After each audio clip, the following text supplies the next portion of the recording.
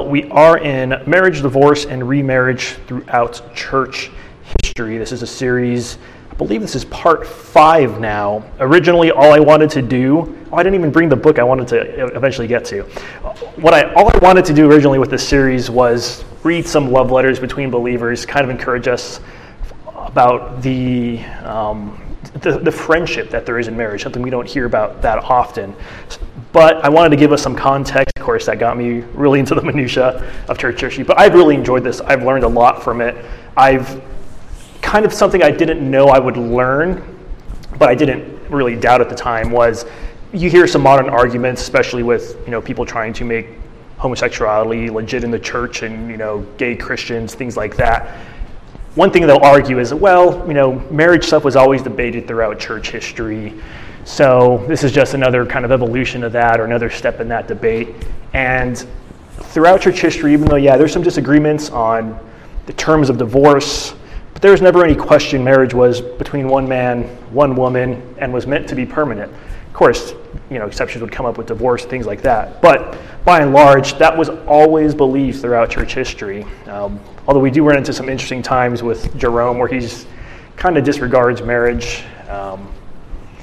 Right? It's a little better than dung, but it's not that great. But still, he would say it's only between a man and a woman. So, but anyways, with that, here we are through church history. Listen to this really wonderful 18th century London Baptist pastor, forefather of our tradition. He's also a hymn writer. He has some really great hymns as I was researching him. Again, a future series I kind of want to do is just, great hymn writers or even unknown hymn writers, because they have some amazing stories, and where a lot of those hymns come from some hard stories that God has taken these people through, or sometimes some great triumphs.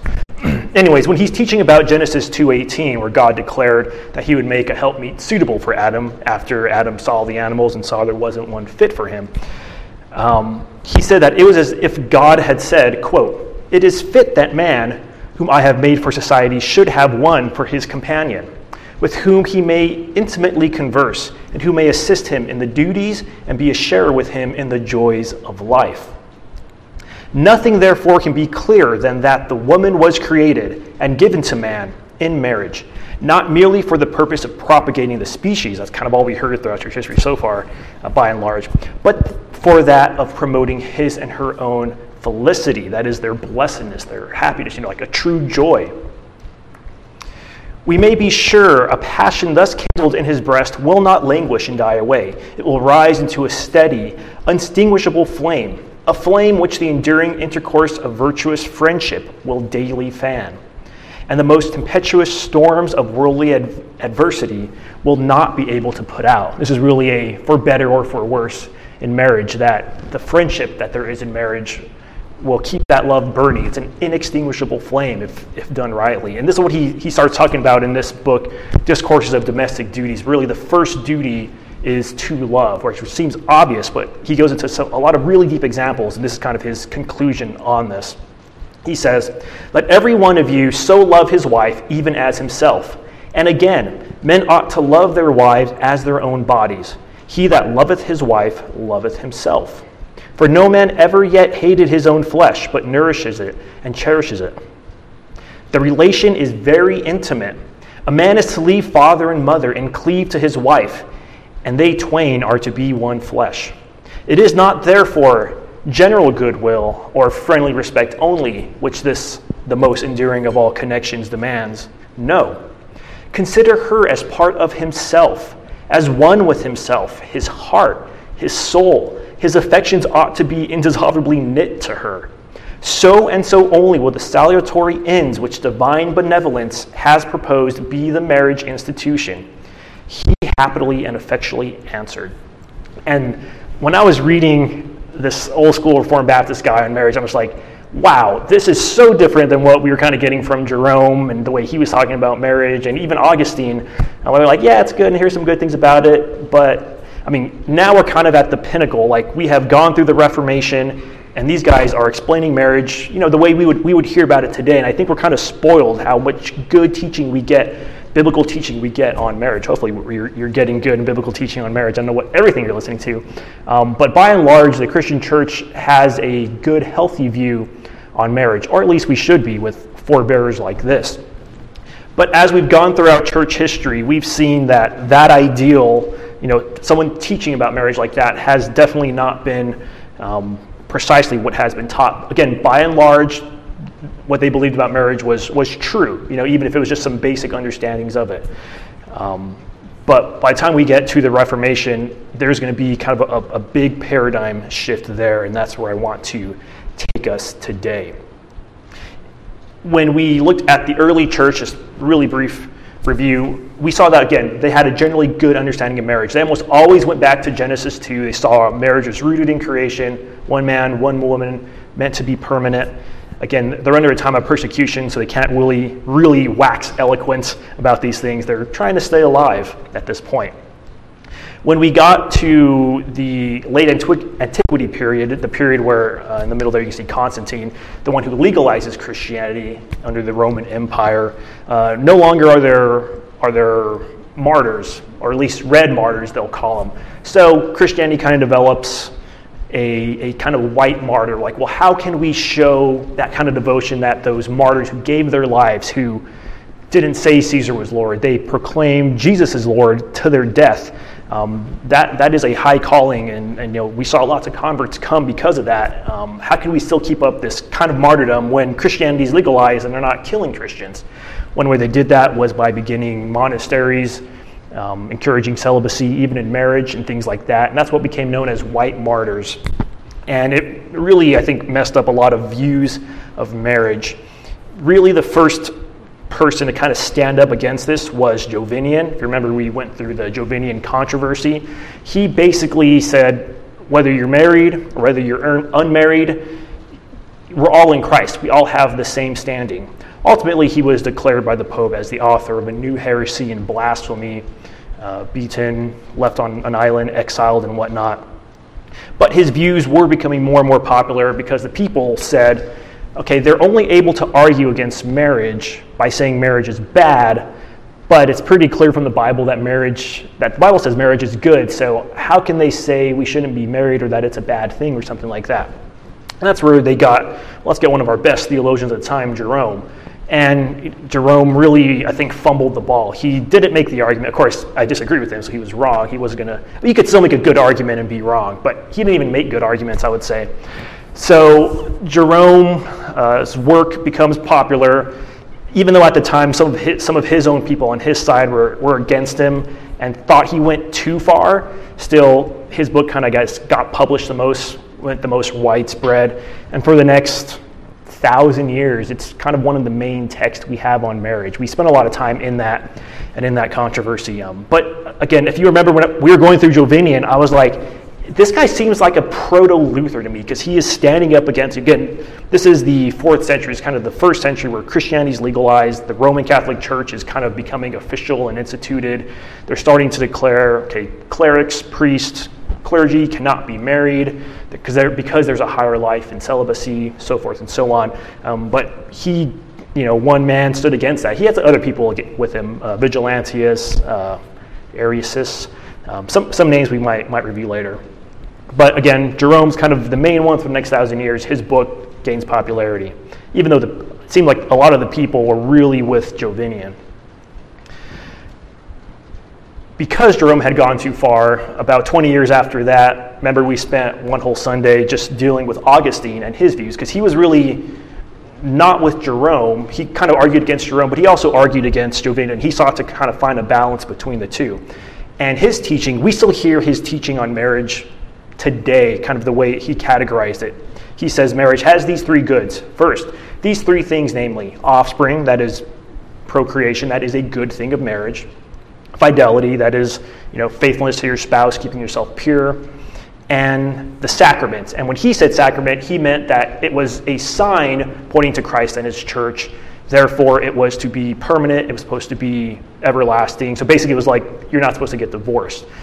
That's what he said when he meant sacrament. Of course, the Roman Catholic Church turned that into their sacramental theology throughout the centuries, and that things kind of changed meaning from what Augustine originally meant by it. But either way, as you can see, this was a more balanced view. He says because all these things are good, Because of them, marriage is good. So he didn't say marriage was bad like Jerome did. He says marriage is good. But of course, he did say, there is something better. He does say, it is certainly better and holier not to set out to have children physically, and so to keep oneself free from any activity of that kind, and to be subject spiritually to only one man, Christ. Therefore, marriage and fornication are not two evils, that's what Jerome was arguing, one worse than the other, but marriage and abstinence are two goods, one better than the other. Again, this is the basic teaching you kind of have throughout Western church history for the next 1,000 years at this point. Regarding marriage, this book talks about these two views and says it like this. With slight differences of emphasis, these positions of Jerome and Augustine were largely embraced by the various Roman Catholic authors of the Middle Age. And this comes from the book by Haken. This is the book I really wanted to get to. I'm going to be dipping into it just a little bit today, but it's just this tiny little book. It's not even 90 pages. It's like that big. It's kind of like one of those little gift books you give your wife. And it's just love letters between, like it says, the sweetness and love of marriage and the letters of believers. And he gives little biographies, a little bit of church history, but it's really just, here's what they wrote. He kind of, and I love seeing the letters that these authors write, because Luther wrote tomes.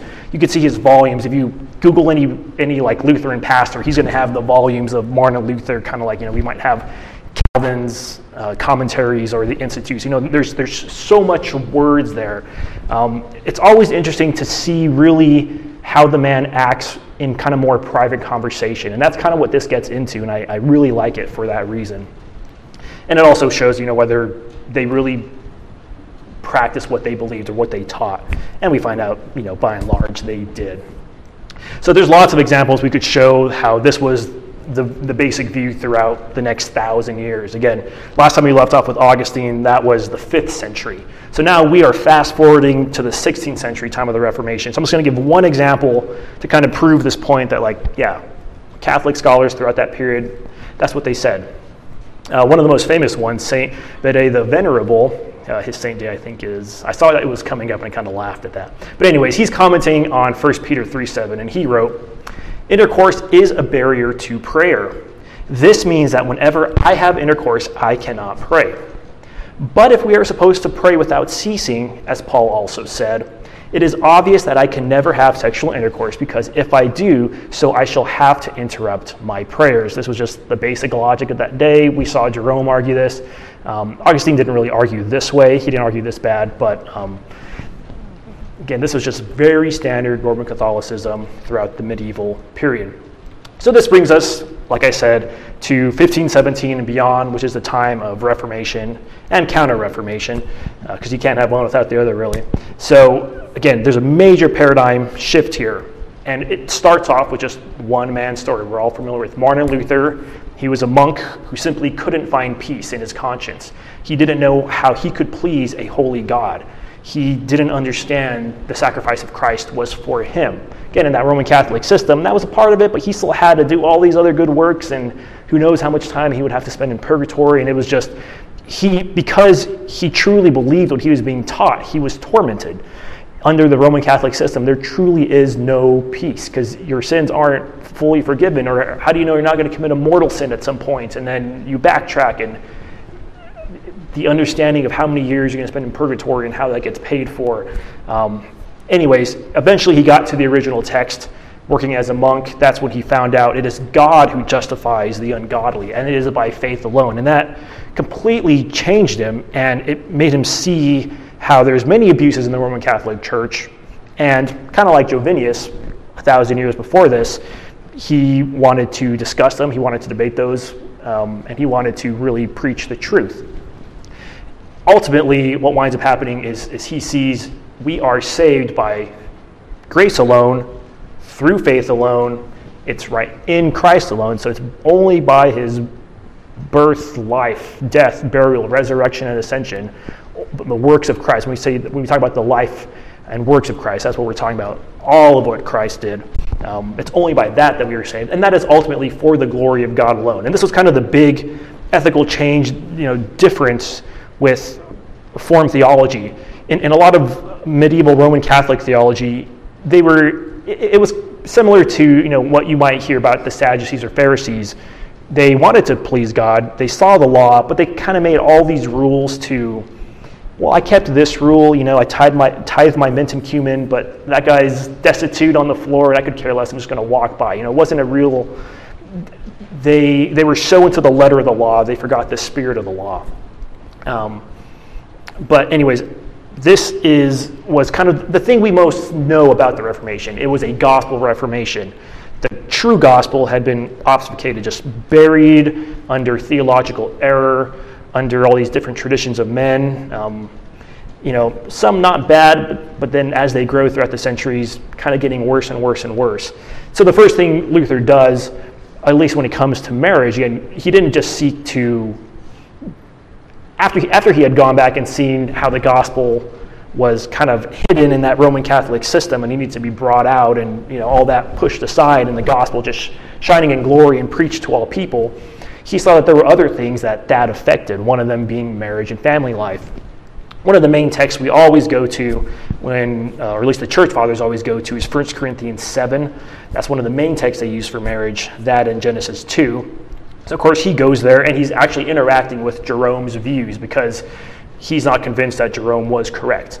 And that's kind of a big deal because the reformers, especially, and it was kind of eye-opening for me the first time I read through Calvin's Institutes, how much he quotes the church fathers.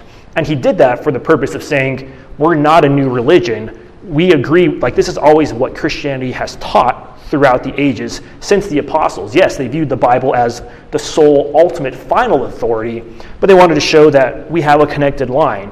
Yeah, sometimes we've gone off, but we've always have had faithful men since the apostles pointing back to Christ. So it's kind of a big deal whenever they interact with church fathers. They don't do it lightly. And of course, Luther doesn't do anything lightly, of course. He goes hard against the Pope. But when he deals with the church fathers, he's a little kinder. So kudos to him for that. I love Luther, so this should be fun. But let's look at what he says. This is actually him dealing with this in a book called On Monastic Vows. So Luther sees his own connection with Jovinian, which is interesting. He says, indeed, just as one disputation gives rise to another, right? There's always debates throughout church history. These ungodly people will shout that I am Jovinian, and they will bring Jerome's arguments against Jovinian, in which he defended celibacy, to bear against me. They will think that I have never read Jerome.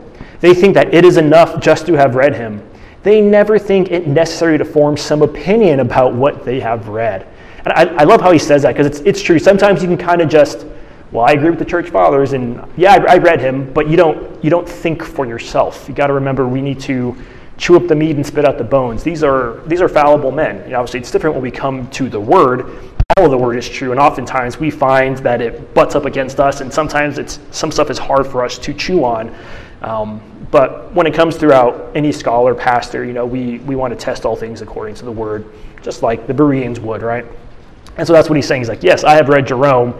They said they've read Jerome, but I don't know if they're actually thinking about the arguments, because they're just saying, well, Jerome said it, it's settled, as if he's the authority. He goes on, or rather, when the Counter-Reformation comes up, Roman Catholic Church holds on to this position that they've held on to millennia, kind of double downing on it. They say, if anyone says that the married state excels the state of virginity or celibacy, and that it is better and happier to be united in matrimony than to remain in virginity or celibacy, let him be anathema. Under these same councils, this is also where they say, those who say you are justified by faith alone, anathema, things like that. So this is why Luther didn't set out to split the church or things like that, but when people are anathematizing you in the church you're trying to reform, kind of don't have a choice. But despite Luther's association with Jovinian, Luther says he has to stand on his own, right? He is his own man. He says, I myself do not know what Jovinian really meant. If you remember, the only words we really have of Jovinian were what his opponents wrote against him. So we're not really sure if they even quoted him accurately. So I think that's pretty wise of Luther to say that. He says, perhaps he did not handle the argument properly. What I do know, however, is that Jerome has not handled it properly, and that's when he interacts with him and gives us a more positive teaching about what marriage is, shows us where Jerome went wrong. So I thought that was very wise of Luther himself. I'm not going to go into that in detail, because I kind of want to get to the letters with him and his wife. One historian, Michael Wren, says of this: Jovinian was a man who stood against the consensus of his generation on celibacy and the hierarchy of merit, and who paid the price for it. That mantle was picked up again during the Reformation. So again, Jovinian's really a proto-Luther, very, very fascinating figure throughout church history. And it's not just, this is a Southern Baptist guy. It's not just Southern Baptist Protestants who believe that, who kind of say, like, there's always kind of been this strand of Protestantism throughout church history. Those who stood on God's word, even when, the mother church of the time was kind of going against it. A Roman Catholic, a very famous historian, John Henry Newman, wrote this about Jovinian and his friends. He says, "Where then is primitive Protestantism to be found? In the history of Arius, Jovinian, and Vigilantius, men who may be called, by some sort of analogy, the Luther, Calvin, and Zwingli of the 4th century. And they have been so considered both by Protestants and their opponents." So he says, just in fairness, these guys do seem to have an early strand of Protestantism where they saw the word alone was the word was the final authority in matters of faith and life. So getting back to Luther's work on monastic vows, this was written in 1521, so Reformation happens in 1517. This is a couple years after that. Word's getting out, lots of works are getting published by him. Some of his most famous works have already been published by this point. I think it was 1520 when his 3 biggest works were written. The first one was his call for the German nobility to rise against the Roman Catholic Church, who he called the Whore of Babylon, by creating an independent national church. His other arguments against the sacramental system and how the Pope, or as he would call him, the Antichrist, and his clergy were using the sacramental system to enslave Christians. And his third and final kind of seminal work was his work on the bondage of the will, in which he argued that because we are fallen because of the effects of original sin, we need divine grace to change our hearts. Otherwise, we are only free to do evil, rather. But his work on monastic vows was also a pretty big work that came out a year later. The reason being is because it led many monks and nuns to leave their monasteries, which had a big effect on society because that was another mouth to feed if they went back to their family. Some of them didn't have skills that would work outside of a convent or a monastery, so it brought up some interesting issues. But Luther has 2 basic arguments for why he was against monastic vows and whatnot. He argues, 1, it's contrary to the word of God. That is, they did not have the authority of Scripture. The Bible doesn't tell us anywhere to do that, basically. Also, the gospel is not common to all. It is divided into councils and precepts. And what Luther means by that is this was a category in the Roman Catholic Church where they said the commands of councils were only for those who sought to live that perfect life, right? The nuns, the monks, those who sought to live that higher life, those who had taken vows of poverty, chastity, so forth and so on.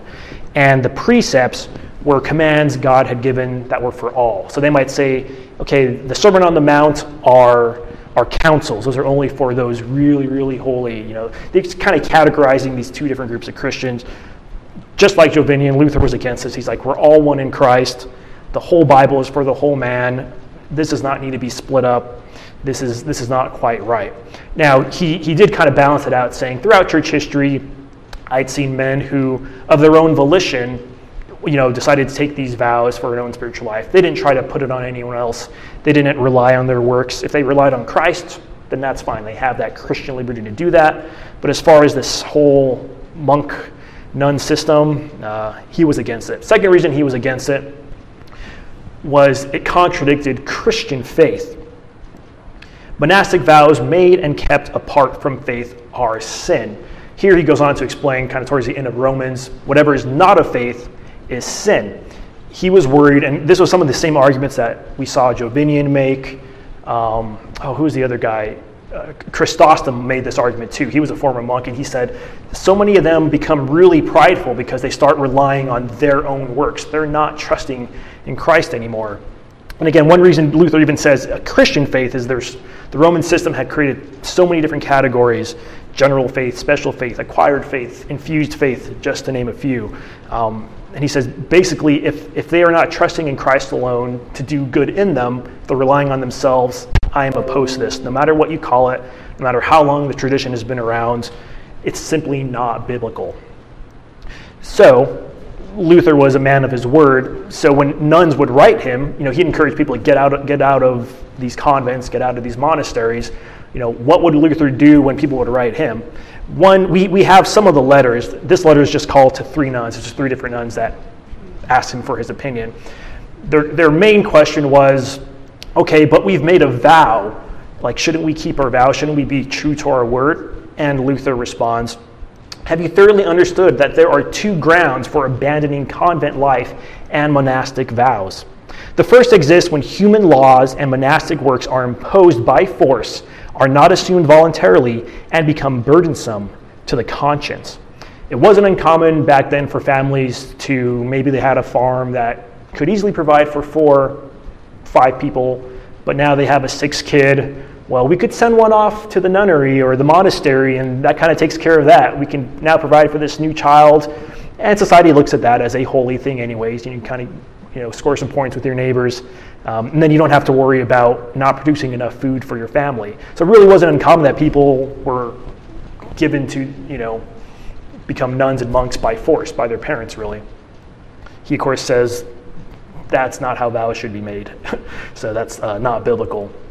He says, if your relatives or parents are unwilling, let some other good people help you to depart, no matter whether this causes your parents to be angry, die, or rejoice. Of course, this is Luther, so he's so extreme. I love him. For God's will and the soul's salvation should come first, since Christ says, he that loveth father or mother more than me is not worthy of me. Again, this is a real situation. Your daughter coming back from being a nun, or your son coming back from being a monk, well, do you have work for him? Do you have enough food for him? How are you going to provide for him? And so this was a real kind of dilemma that some people would have. Luther says, well, find someone to help. There's people out there, there's good Christian people, they'll help, because they don't want you to do things that are against your conscience. Especially if, he even brings up later, if they're keeping you from reading the Word of God for yourself, if they're chaining it to the podium and only one guy once every now and then will say it in Latin or whatever. He says, but if your sisters grant you liberty in the convent and at least allow you to read or hear the Word of God, you may remain with them and perform and observe such convent duties as spinning, cooking, and the like, so long as you do not put your trust in these works. Again, it always comes down to motive. And this is just something we can think about in our own lives. Whatever we're doing, what is our motive? What are we ultimately doing it for? Are we trying to impress others? Are we trying to justify ourselves before God? I can kind of say that jokingly, but sometimes when we do actions, that can creep up on us. It's very natural for the natural man to want to work his way to salvation. But again, we always need to remind ourselves, it's by Christ alone. The second ground, he says, is the flesh. Although women are ashamed to acknowledge this, scriptures and experience teach us that there is only one in several thousands to whom God gives the gift to live chastely in a state of virginity. A woman does not have complete mastery over herself. The words of Genesis chapter 1 clearly state this, and the members of her body sufficiently show that God himself forms her for this purpose. Just as eating, drinking, waking, and sleeping are appointed by God to be natural, so God also wills that it be natural for a man and a woman to live together in matrimony. This is enough, therefore, and no woman need to be ashamed of that for which God has created and fashioned her.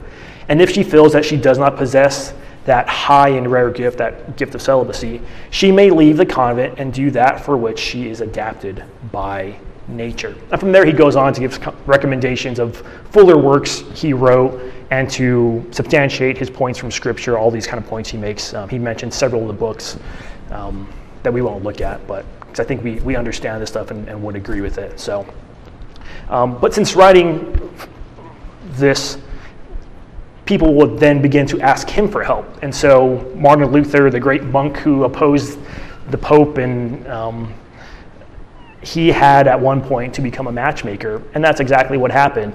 One such case took place in the Nimschen convent. Now, I don't know German very well, so apologies if I pronounce. Let me just say I'm going to mispronounce every one of these German words. So this is the ruins of the convent. Here, several nuns had heard of the radical Martin Luther. They were shocked at how he opposed indulgences for forgiveness of sins, and they were interested. And again, Luther's works are becoming widespread throughout Germany and influencing the population. I mean, nuns were getting his works as well and reading them, and they're apparently whispering to each other about his teachings and saying, like, do you believe this? Can you believe this? But then checking it out with the Bible and seeing he's not wrong. So Luther's writings eventually made way to them. This particular lady, Magdalena von Spaupitz,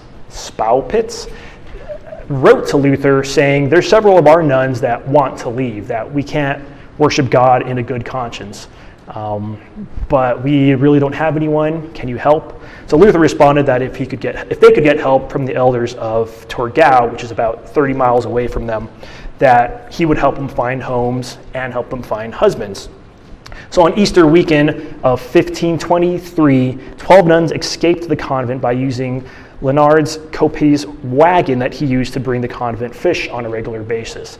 There's even some writings where Luther mentioned that they were packed like herring. So some people argue whether they were just in the back of the wagon. Some say no, they were actually in the fishing barrels. I do think they were probably in the fishing barrels because the Duke George, in a province kind of close to this, who hated Luther, had already hung a man for trying to help nuns escape in a very similar type situation. So I would not be surprised if, they were actually hiding in the fishing barrels in the middle of the night to get away from them. Just to kind of give you some geography, there's Europe, where the mouse is. There's Germany. This is an area south of Berlin, kind of zooming in a little more on it. You could see there, and I think it's all still kind of small, but it's about a 70-mile journey back and forth, depending on the route they took. I don't know, but I was interested in the province. That's where it is. The very, very top, you could see Berlin there, so it's about 80 miles southwest of that. But anywho, over the next 2 years, Luther had stayed true to his word, and along with the help of others, he did get 11 of those 12 nuns married. The last one was apparently some feisty redhead named Katharina von Bora. She had entered the convent at the age of 5. And by the way, the wording of feisty redhead is sometimes the wording that the historians and Luther would even use. So Luther had a lot of, anyways, I'll stop there. So she had entered the convent at the age of 5. Again, this is one of those situations. Is she the one really making the vows at that age, or is it the parents giving her up? So she probably has a good reason to break that vow, I would say. Anyway, she entered the convent at the age of 5. While working with a wealthy family, she got engaged to a Jerome. Although he was a student, and when he went away, he wound up getting engaged to someone else. Really left her heartbroken. There was a Dr. Gatz who tried to be one of her suitors, but she spurned him because by this point, apparently, she only had eyes for Luther. But Luther at this point was like, I'm running for my life. The Pope's trying to kill me. I can't get married. I don't even believe that clergy should get married at this point. He didn't think he himself should. He was encouraging nuns and monks to get married and thought it was a good idea. He's like, well, you both are single and you both have left, so why don't you guys get married? That was a lot of his matchmaking. But at some point, Luther does wind up marrying her. They got married June 13, 1525. It was a really quiet wedding, hardly any guests, wasn't publicized. As soon as Luther's friends found out, they were pretty upset at him. They thought this was going to be the downfall of the Reformation. All the work he was doing, well, now he's a married man. How's he going to do all this writing? How is he going to finish this project and that project? He's going to probably get burned at the stake pretty soon. Like, what was he thinking? Philip Melanchthon, who actually if you think of modern day Lutheranism, most of it actually comes from Luther's friend, Philip Melanchthon. Really should be probably called Melanchthonism, but that doesn't have quite the ring and a less popular figure. But he said that it was an unlucky deed that this happened. Again, no one liked this. This was a bad idea. I think there was like a 15 or 16 year difference between their ages. Everyone's just like, what was Luther thinking? He didn't even want to be married. But thankfully, Luther does give us 3 reasons of why he wanted to marry. And of course, if you can guess Luther, with him being Luther, they're going to be strange. So Luther says the first reason was to please his father. This was probably to carry on the family line. To spite the Pope and the devil, The popes and his opponents were saying that he's going to, if they have children, it's going to be the Antichrist, that Luther has no self-control, there's no way he's going to stay married, or he only got married because he doesn't have self-control. But of course, Luther wound up rejecting that line of thinking and saying, like, no, it is good, like, I am made for this, I don't have the gift of celibacy, it is fine for me to be married. I would assume that's what he said. He doesn't give us too many details except this interesting quote. And he says, to seal his witness before his martyrdom, I guess put his money where his mouth was, because he really did believe at this time that the coming of Christ was imminent, and that probably within a year he was going to be burned at the stake. So I guess he's like, well, let me get married for a year. Again, that seems really irresponsible if you actually believe that, if he actually believed that. But that's Luther. What are you going to do with him? So throughout their marriage, they would have 6 children. They did experience 2 losses with their children. One died at the age of 14, another one at 8 months due to just various disease. The birth of one of his children, actually all his children, he would say, like, Katie and I, thank God, he has given us a little heathen. He would call them all little heathens when they were born. So again, it's theologically correct, I guess. Maybe he hasn't baptized them yet. Just kidding. But he would say of Hans Luther, when he would wrap him in swaddling clothes, he would say, "Kick, little fellow, that is what the Pope did to me, but I got loose." And so he would encourage his sin, just like he would say, "Sin boldly," he would encourage his kids even to like kick out of the swaddling bands, just like I did against the Pope. He was already instilling that spirit of Luther to his children. When he was cutting his teeth, I love this quote too, he said that Hans is cutting his teeth and beginning to make a joyous nuisance of himself.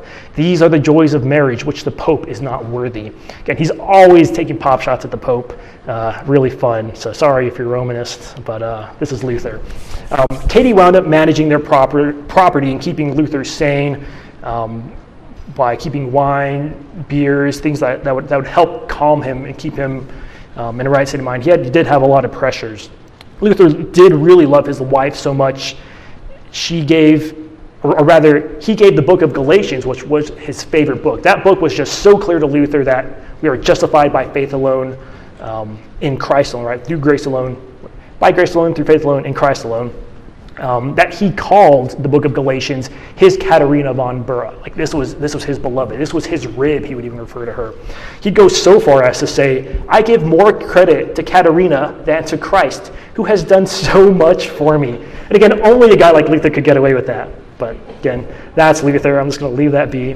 And now, in this time, it wasn't actually uncommon that people would get divorced. Usually it would happen because of adultery. Some of the excuses for adultery was not uncommon in our day. I fell out of love. I'm no longer in love with you. Things like that. So Luther does comment on this kind of infatuation type love.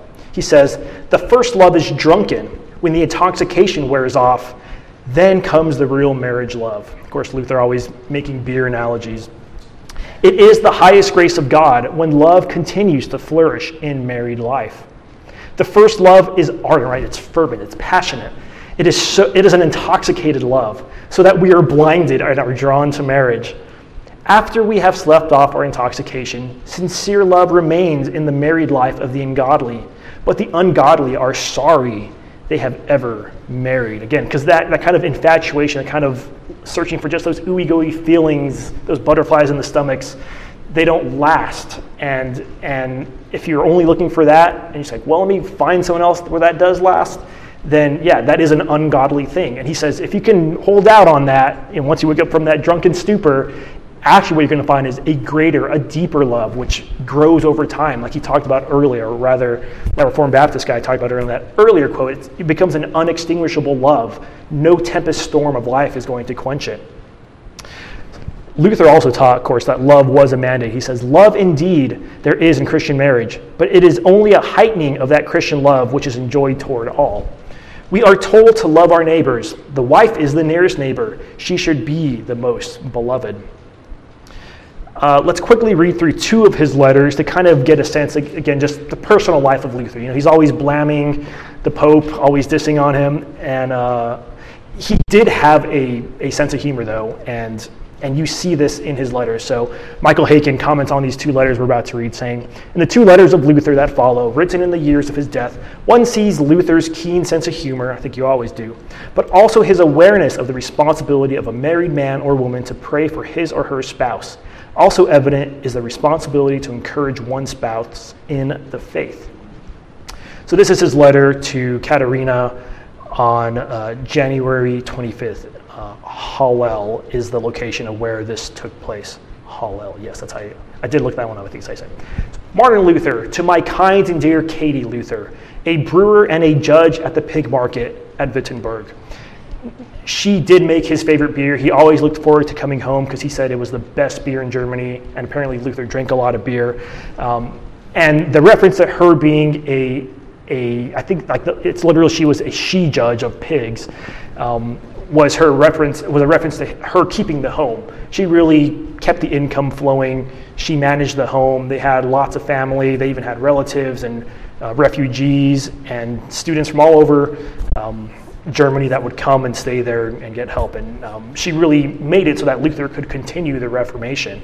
He also calls, every time he'd go home, it was really a hospital for him. It was life-giving for him. So she really kept him alive probably longer than he would have been on his own.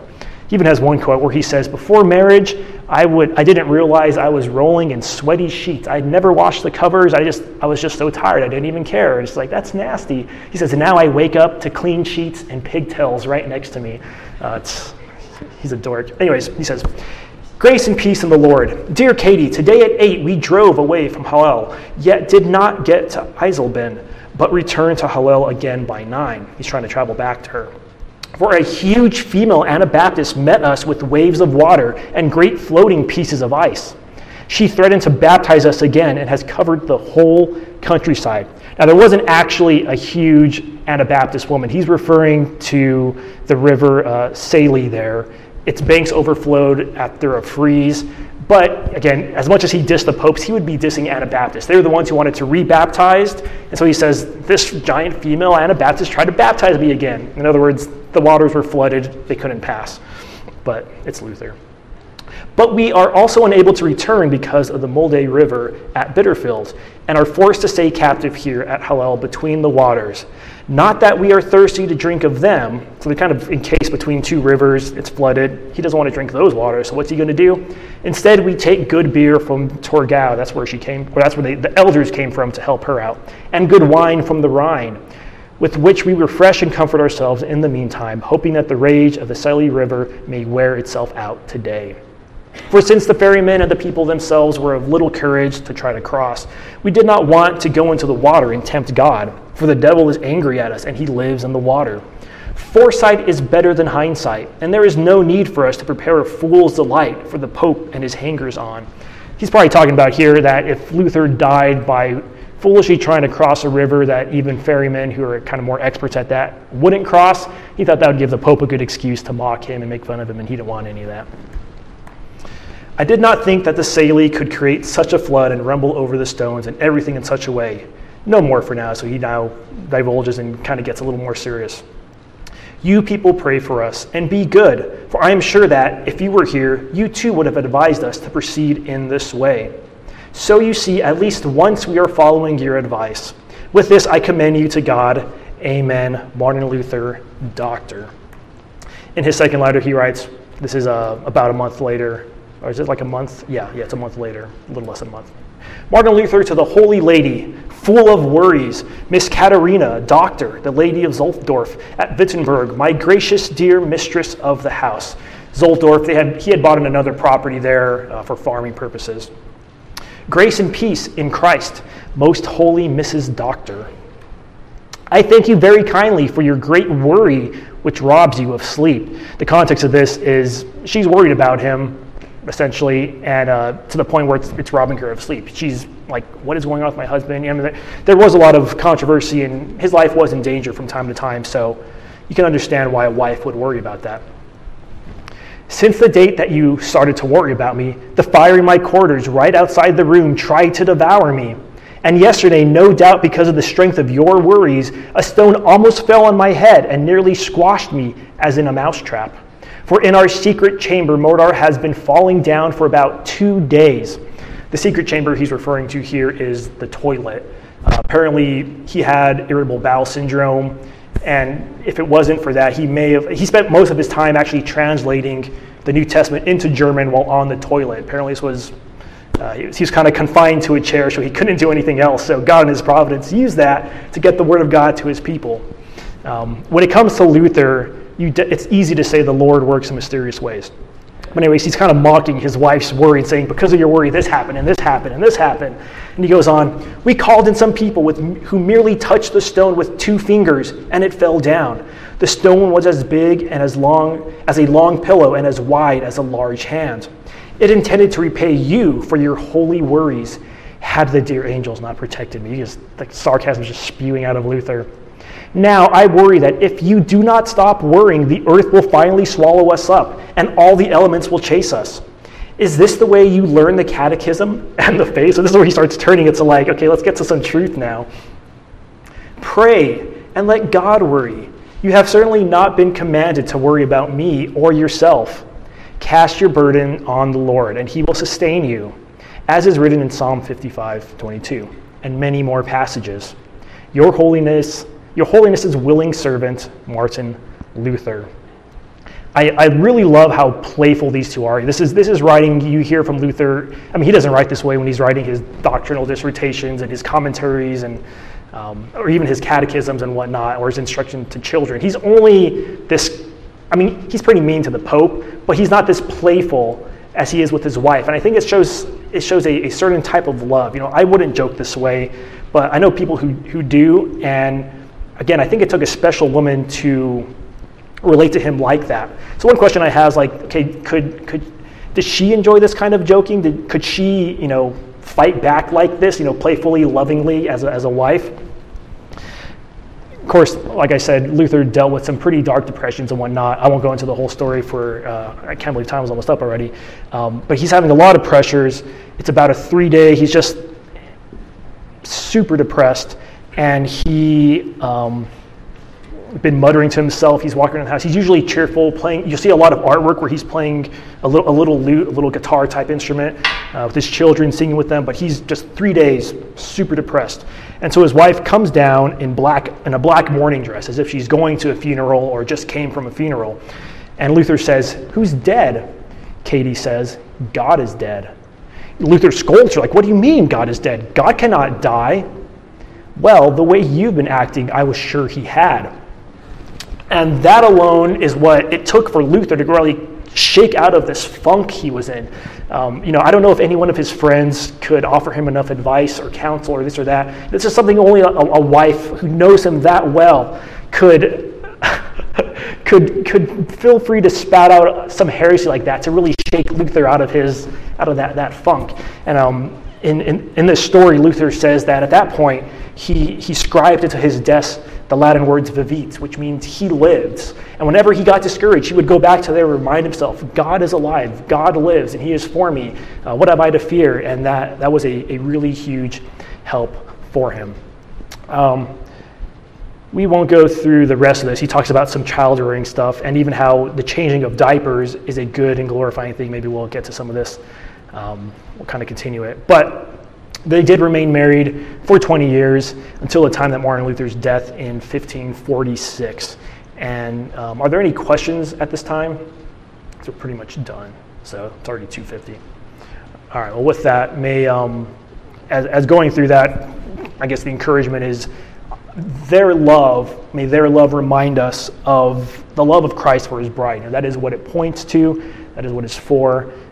It is something good, as Luther says, and it really did change the world going forward, because until this point, people were really questioning whether clergy could get married and how good marriage really was. And they still had, because they had 1,000 years of a lot of bad baggage and information on this. And Luther, just like he stuck his foot down and brought the gospel back out and shown forth its beauty, he did the same for marriage and for family life and for child rearing. And for that, he should be commended. And God worked through him greatly. Even in a marriage he didn't originally want to get married, and that strange marriage that they had. But God used it. Their love grew, and it does remind us of the Father's great love for his redeemed children, Christ's love for his church. So with that, let's pray. Well, God, we do pray that by your Spirit, you would cause love to grow more and more in our hearts. We know if we love, it is only because of your goodness, God. So I do pray that you would help us to grow more in love and to seek to love our neighbor as ourselves, seek to love you as you rightfully deserve, God. Please sanctify us today. Please bless our church service. And please be glorified in our lives in all that we do, whether we eat, whether we sleep, or as Luther was saying, whether we're changing diapers or fighting against the Pope, may we do it all to the glory of God. In Jesus' name we pray.